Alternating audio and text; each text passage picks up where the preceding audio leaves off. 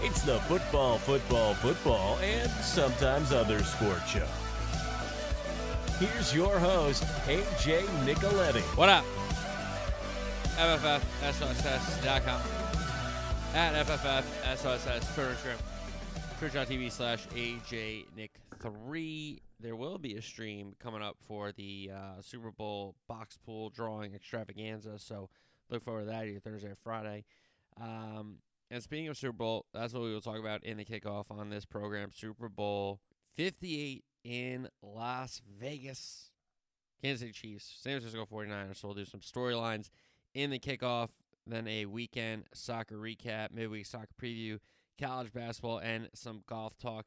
Thursday's show is the big Super Bowl show. That will be the long, deep dive into the game and all that kind of stuff. So this one might be a little shorter, but Thursday's show is the big one with the numbers and all that stuff. So I'm saving that for Thursday. So maybe a shorter show on this Tuesday. But we'll do Super Bowl 58 storylines, weekend soccer recap, midweek soccer preview, college basketball after a huge college basketball weekend, which was very exciting. Hopefully Saturday you got to watch all the big games, the 3 top 10 showdowns, and then you had a top 10 showdown on Sunday as well in the Big Ten. So we'll recap all those games. Looking forward to some games early this week, and then some golf talk at the end of the program. And I might say something about DraftKings at the end of the program. So if they're interested in advertising, maybe don't listen to the end of the program, but if they are interested, reach out. Anyway, all right, kick it off. Super Bowl 58 storylines, and right away it's the rematch of Super Bowl 54 with the Chiefs. That fourth quarter, 21-0 fourth quarter comeback. Mahomes' first ring. Andy Reid's big first ring there. And it was, in my opinion, a good football game. Now, I know the Niners went up, and you thought they would have not, blown that game. But they do. Jimmy G throws the deep ball that Sanders can't reel in. Could have possibly got it tied, I believe. I believe it was 8 at that point, was it not? So big spot in the game there, in the biggest game, and the Niners blew it last time they faced the Chiefs. This Chief team is obsessed with winning titles, getting to AFC Championship games, getting to Super Bowls, winning Super Bowls. They're obsessed with it, and that was the first ring for Mahomes.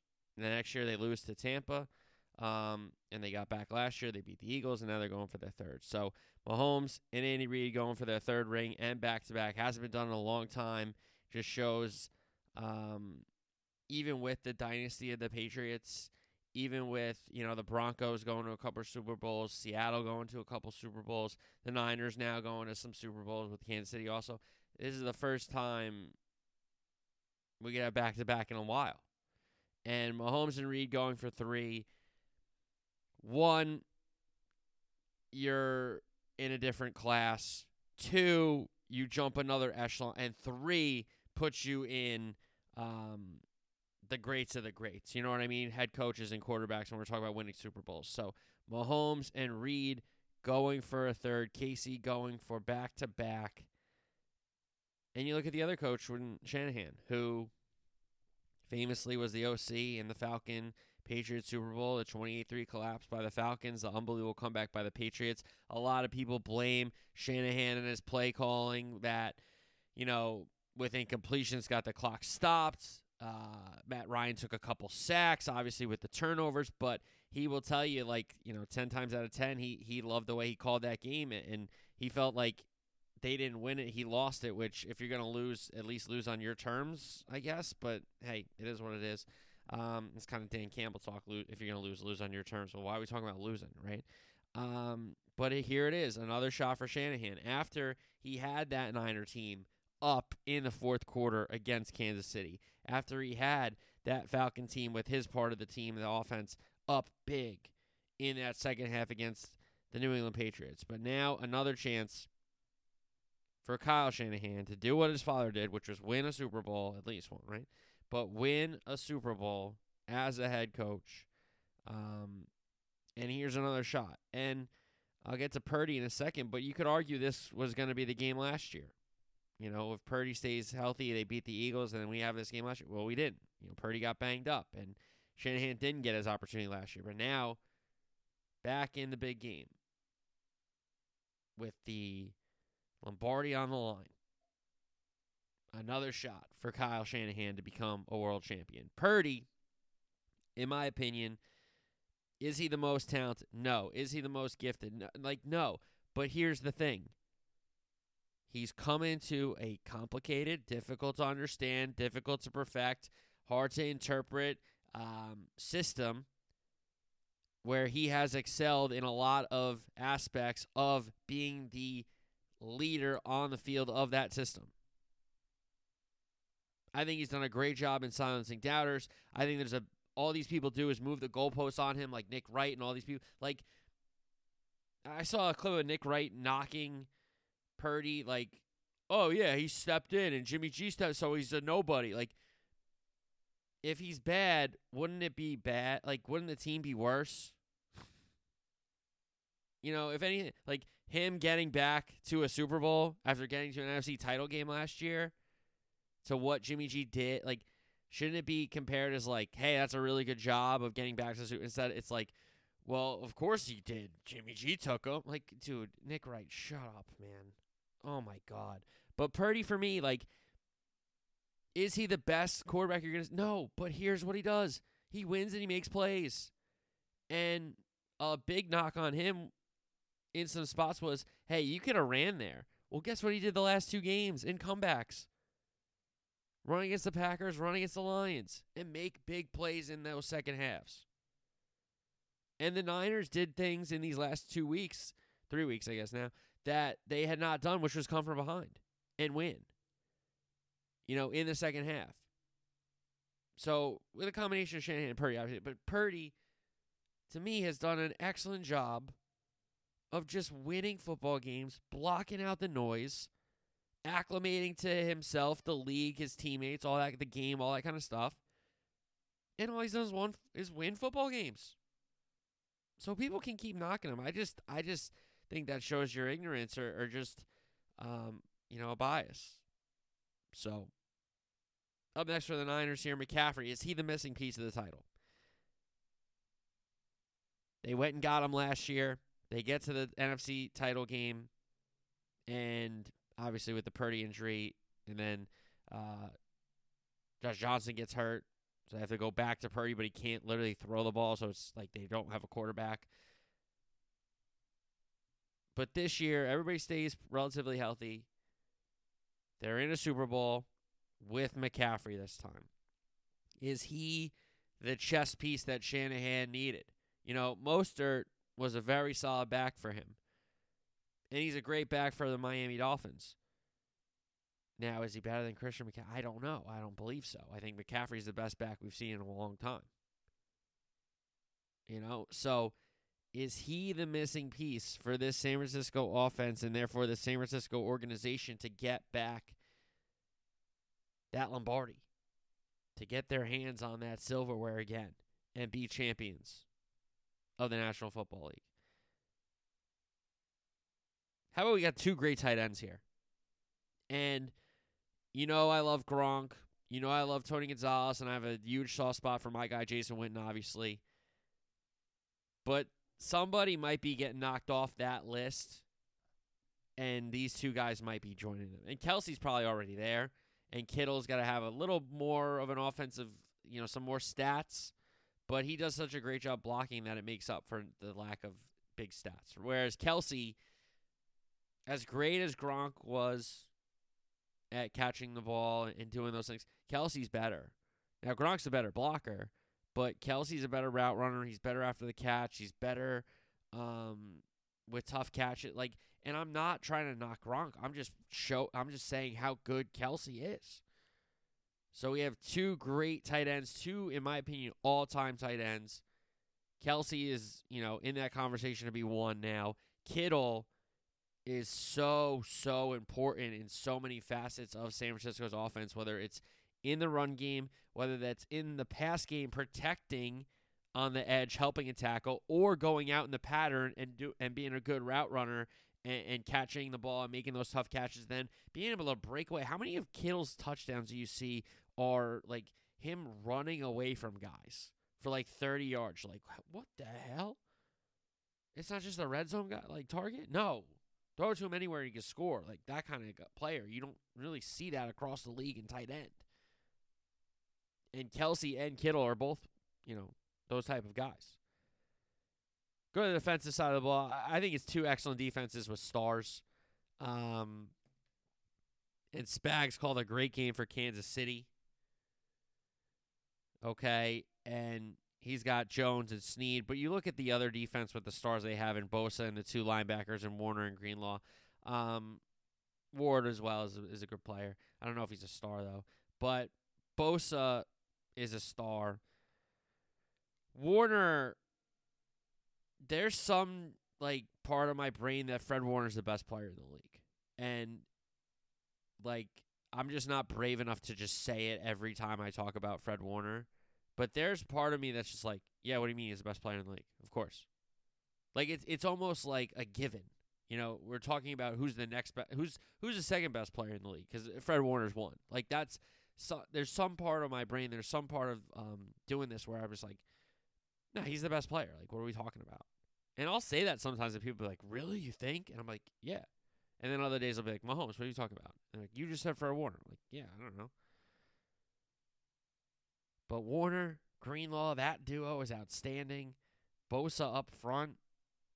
You got Chase Young, who was a star, but can he find his starting back? Who knows? And Kansas City has Chris Jones, who's a great, great player. Excellent player. Excellent player. So I'm sure there's more storylines, but with Media Day, there will be things coming out, and I'm sure there will be some guys trading words through the media. But I don't know if I really care about that stuff, and I kind of want to talk about some things that will actually impact the game instead of being like, the game is in Vegas. Yeah, we get it. They have sports teams now. It's not,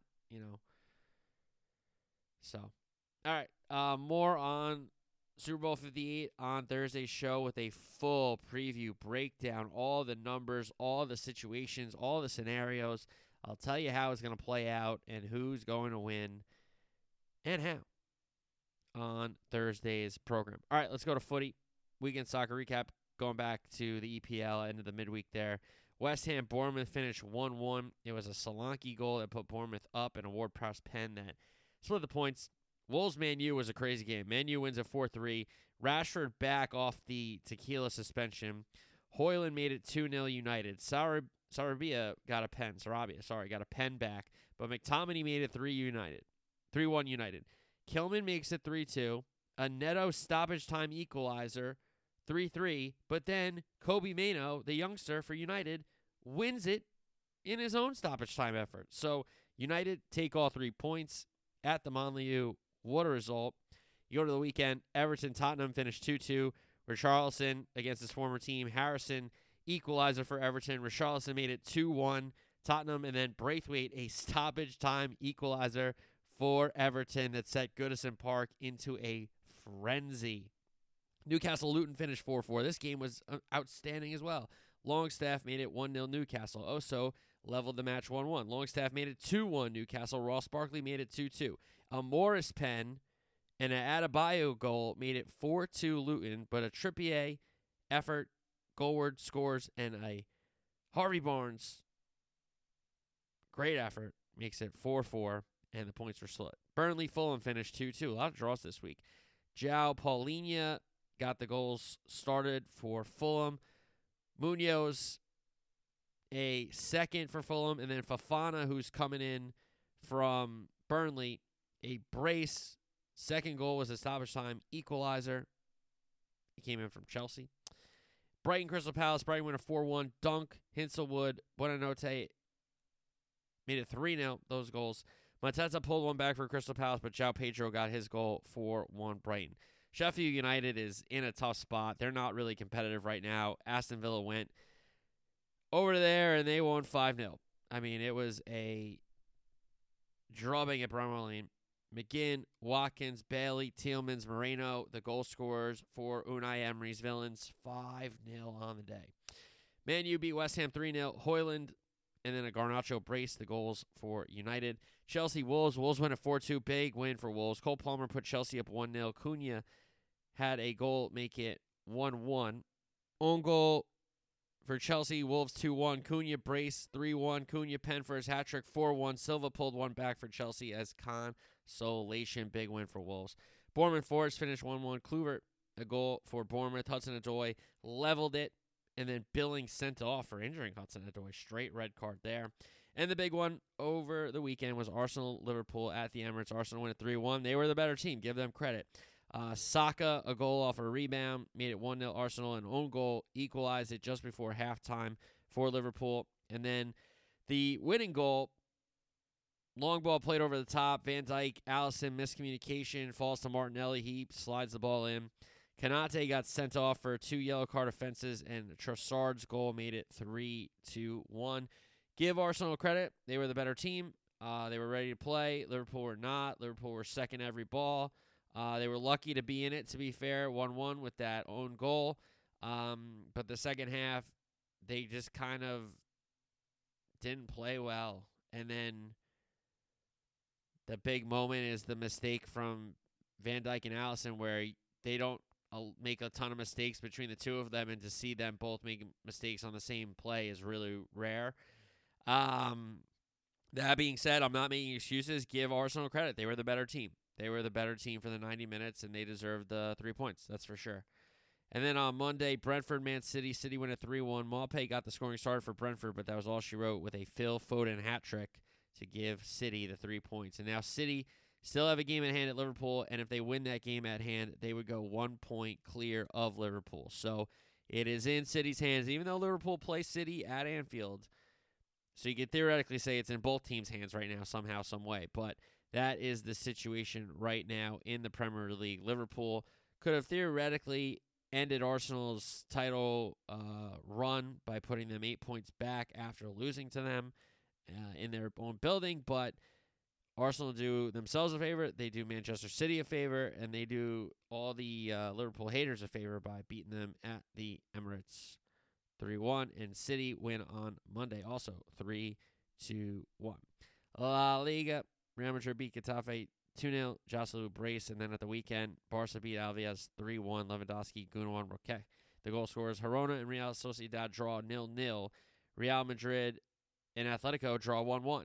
So Girona still in it. Big result for Atletico because Brahimi Diaz gave Real Madrid a lead, and Llorente had a stoppage time equalizer. Serie A, AC Milan beat Frosinone 3-2. Giroud and Jovic, goal scorers, Jovic had a winner. Inter beat Juventus 1-0 on an own goal. So a big result there. Inter knocking off Juve. Bundesliga, Heidenheim, Dortmund drew 0-0. Darmstadt and Leverkusen finished 2-0. Leverkusen, so they remain on top. Munich, Gladbach. Munich win at 3-1. Polovic, Kane, and De Ligt. And then Red Bull Leipzig beat Union Berlin 2-0. Ligue 1, Strasbourg, PSG. PSG went at 2-1. Mbappe had a pen save, but then he had a goal and an assist on Asensio's goal.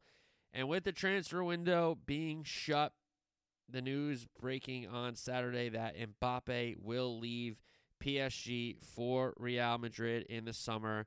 I think a lot of people saw it coming. I think when he kind of refused to sign the contract or the new deal, a lot of people said, okay, that'll do it, folks. He's not going to be a PSG player anymore, and they were correct. They were correct.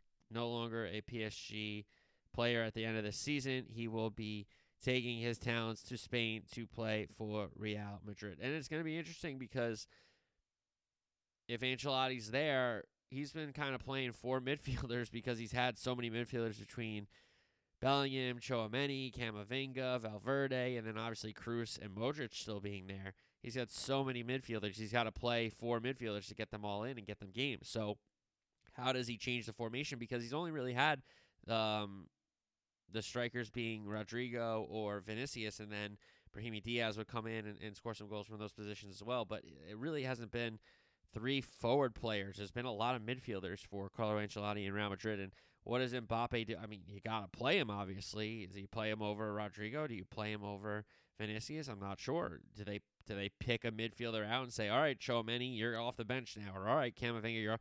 You got to play Bellingham. Valverde is one of the best midfielders in the world when he's healthy, so do you pull him? So Ancelotti's got an interesting problem. You could argue that it's a good problem to have when you have so many great players. You got to figure out a system to play them. I understand that, but also, is he going to be there? How long are they going to give him to figure out a new system to incorporate Mbappe in? So he will leave PSG for Real in the summer for free. PSG has to be pissed because, like, if you wanted to go that bad and you weren't going to sign a contract, you should have let us sell you so we could get money back. Now you're literally leaving on a free transfer. Like, I would be fuming if I was PSG. But that's the deal. You don't sign these players. This is what you leave open to happen. So Mbappe gonna leave. All right, in the Prem, Villa got Rodgers from Middlesbrough, a young player that they wanted. Brentford got Reguilón, who's been on the move on loan this year between Tottenham, Man U, and now Brentford. Burnley brought in Fofana. Instant results for him with the brace. Fulham brought in Broja on a loan from Chelsea. And honestly, I think that's going to help Fulham a lot because Jimenez can score goals, but he can't play every game. He's just not what he used to be before the injury. Forest bringing 2 new players, Sells and Gio Reyna, where Gio, like, I hope he gets games and does well, but it hasn't been the best coming to the Prem. You know, Tyler Adams has been injured. Weston came over for an experiment with Leeds and ended up getting hurt and not playing all the time, even though he was, fighting when he was in there, which I certainly appreciated when you watched him. But Gio is an interesting player. Attacking player, creative player, can come off the bench and score goals in big matches for club and country. So that's a good mover for us. See what they can do with it. And Nuno. Sheffield United brought in Brenton Diaz, who's scored a bunch of goals already, so that's been good, but they need to get more results. And Holgate got loaned in as well. Tottenham, we know Werner came in, and West Ham, we know Calvin Phillips came in from Manchester City, and he already led to a mistake for a goal in a game that he played for West Ham. FA Cup replays this midweek. You got Villa Chelsea is the only Prem versus Prem. And then Forest Bristol City is the only other Premier League team involved in an FA Cup replay.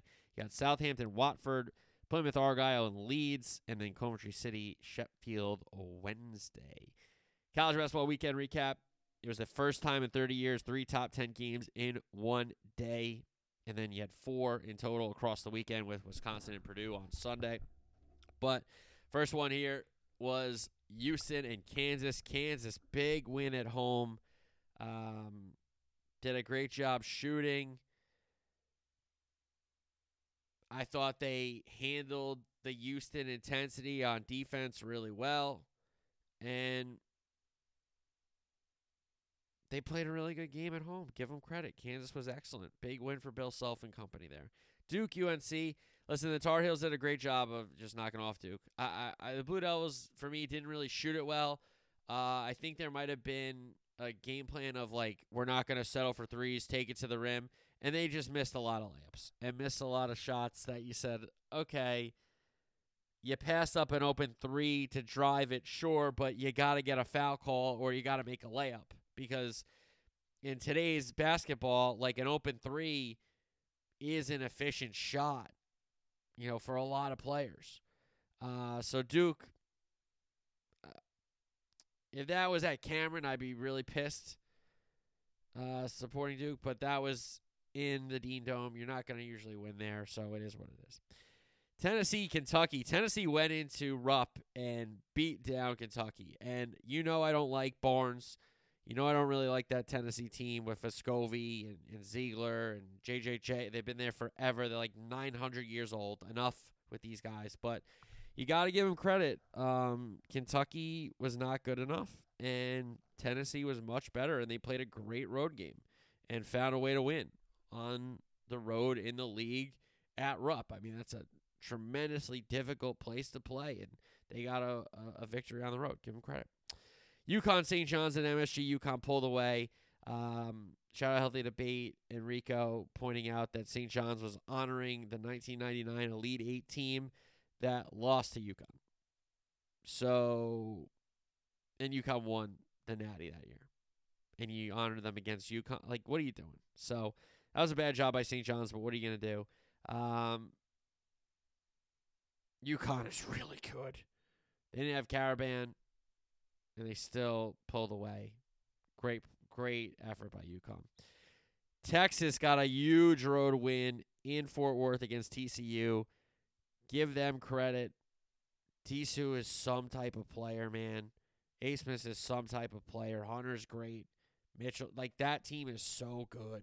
Like, that's a team that can win it all. And I know they're not getting a lot of respect because they haven't won a bunch of big games and they've been picked off and horns down, all that stuff. That's a really talented basketball team in Texas. Oklahoma, UCF.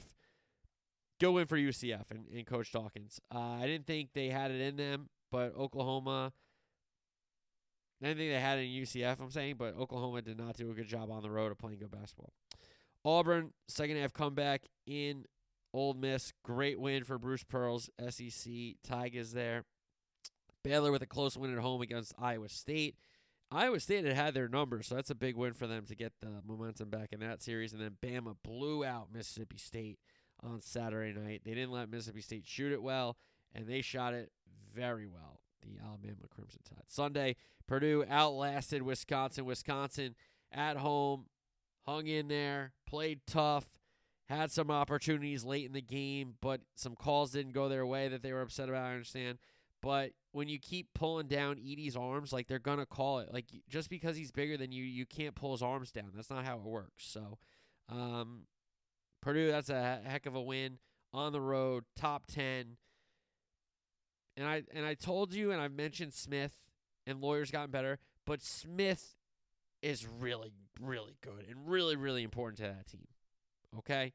All right, some games early this week. Ole Miss goes to South Carolina. That's a big game for both teams. Because they're both kind of on the same level of, you're not a Tennessee, you're not a Kentucky, you're not one of these big programs in this league, but you got a good record, you got some big wins. Can you kind of beat the other version of yourself almost? So that's a big game in the SEC. Iowa State, Texas. Texas has so many opportunities ahead of them to now keep getting better, resume points. Because that league is quad one, like, it's crazy, that league. And Texas has another opportunity to welcome in a good Iowa State team. You get a win. BYU, Oklahoma. If it's played at BYU's pace, look out. Because I don't know if Oklahoma can score that much, even though they're not like a dead team. But that would be trouble for them in Norman. And then you got Butler, UConn in the Big East. You got Texas Tech. Baylor is a gigantic game in the Big 12. So some really, really good conference games early this week as well. We go to the golf now. An unfortunate shortened ending at Pebble Beach because that PGA Tour Sunday at Pebble, if there's a good field and it's a good finish, like those angles with the sun and that, 18th hole, and they go to the leaders early enough, you get them to 7 in those early holes with the cliffs. Like, PGA missed, especially with this being a signature event, that's tough. That's not what you're rooting for, obviously, if you're rooting for the PGA Tour, which I'm kind of still am, I guess, but I don't know where I am with that. But shortened to 54 holes because of the weather. Wyndham Clark wins after the Saturday 60, where he had the ball was in the heart, the eagle putt for 59 on 18, but unfortunately comes up a little short, and he shoots 60, which is still pretty insane. Pretty freaking insane, to be honest with you. So, Waste Management Phoenix Open up next. I think it's a good field because it is a great tournament. They love coming out for that one and getting everybody excited for that one. So I think I saw people pulling out, though, which is unfortunate. But the Genesis is coming up at Riv, and that's a huge tournament. So I think that might be another signature one. Again, I'm not sure. But Pebble, unfortunately, shortened to 54 holes. Wyndham Clark declared the winner. And to that point, the DraftKings, where I'm seeing that they changed their rules on Saturday, where they started to hear that, the winner might be shortened.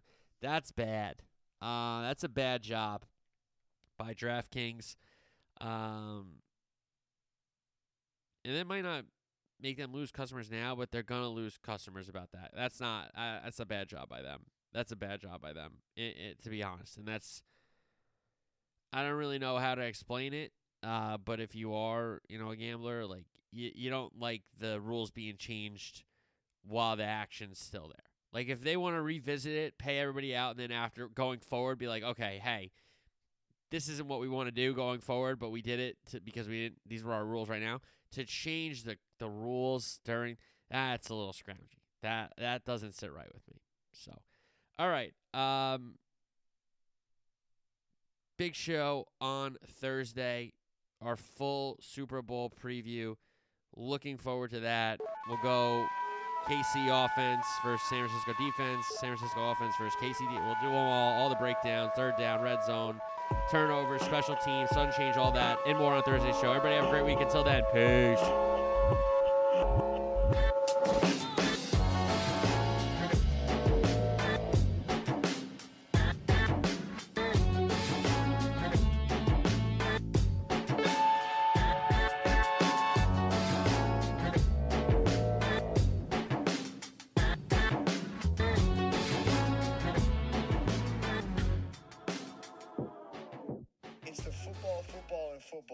Sometimes other sports show. That's the name of it. Guys, check out his podcast. That sounds like my kind of podcast. Football, and sometimes other sports show. Sounds like me.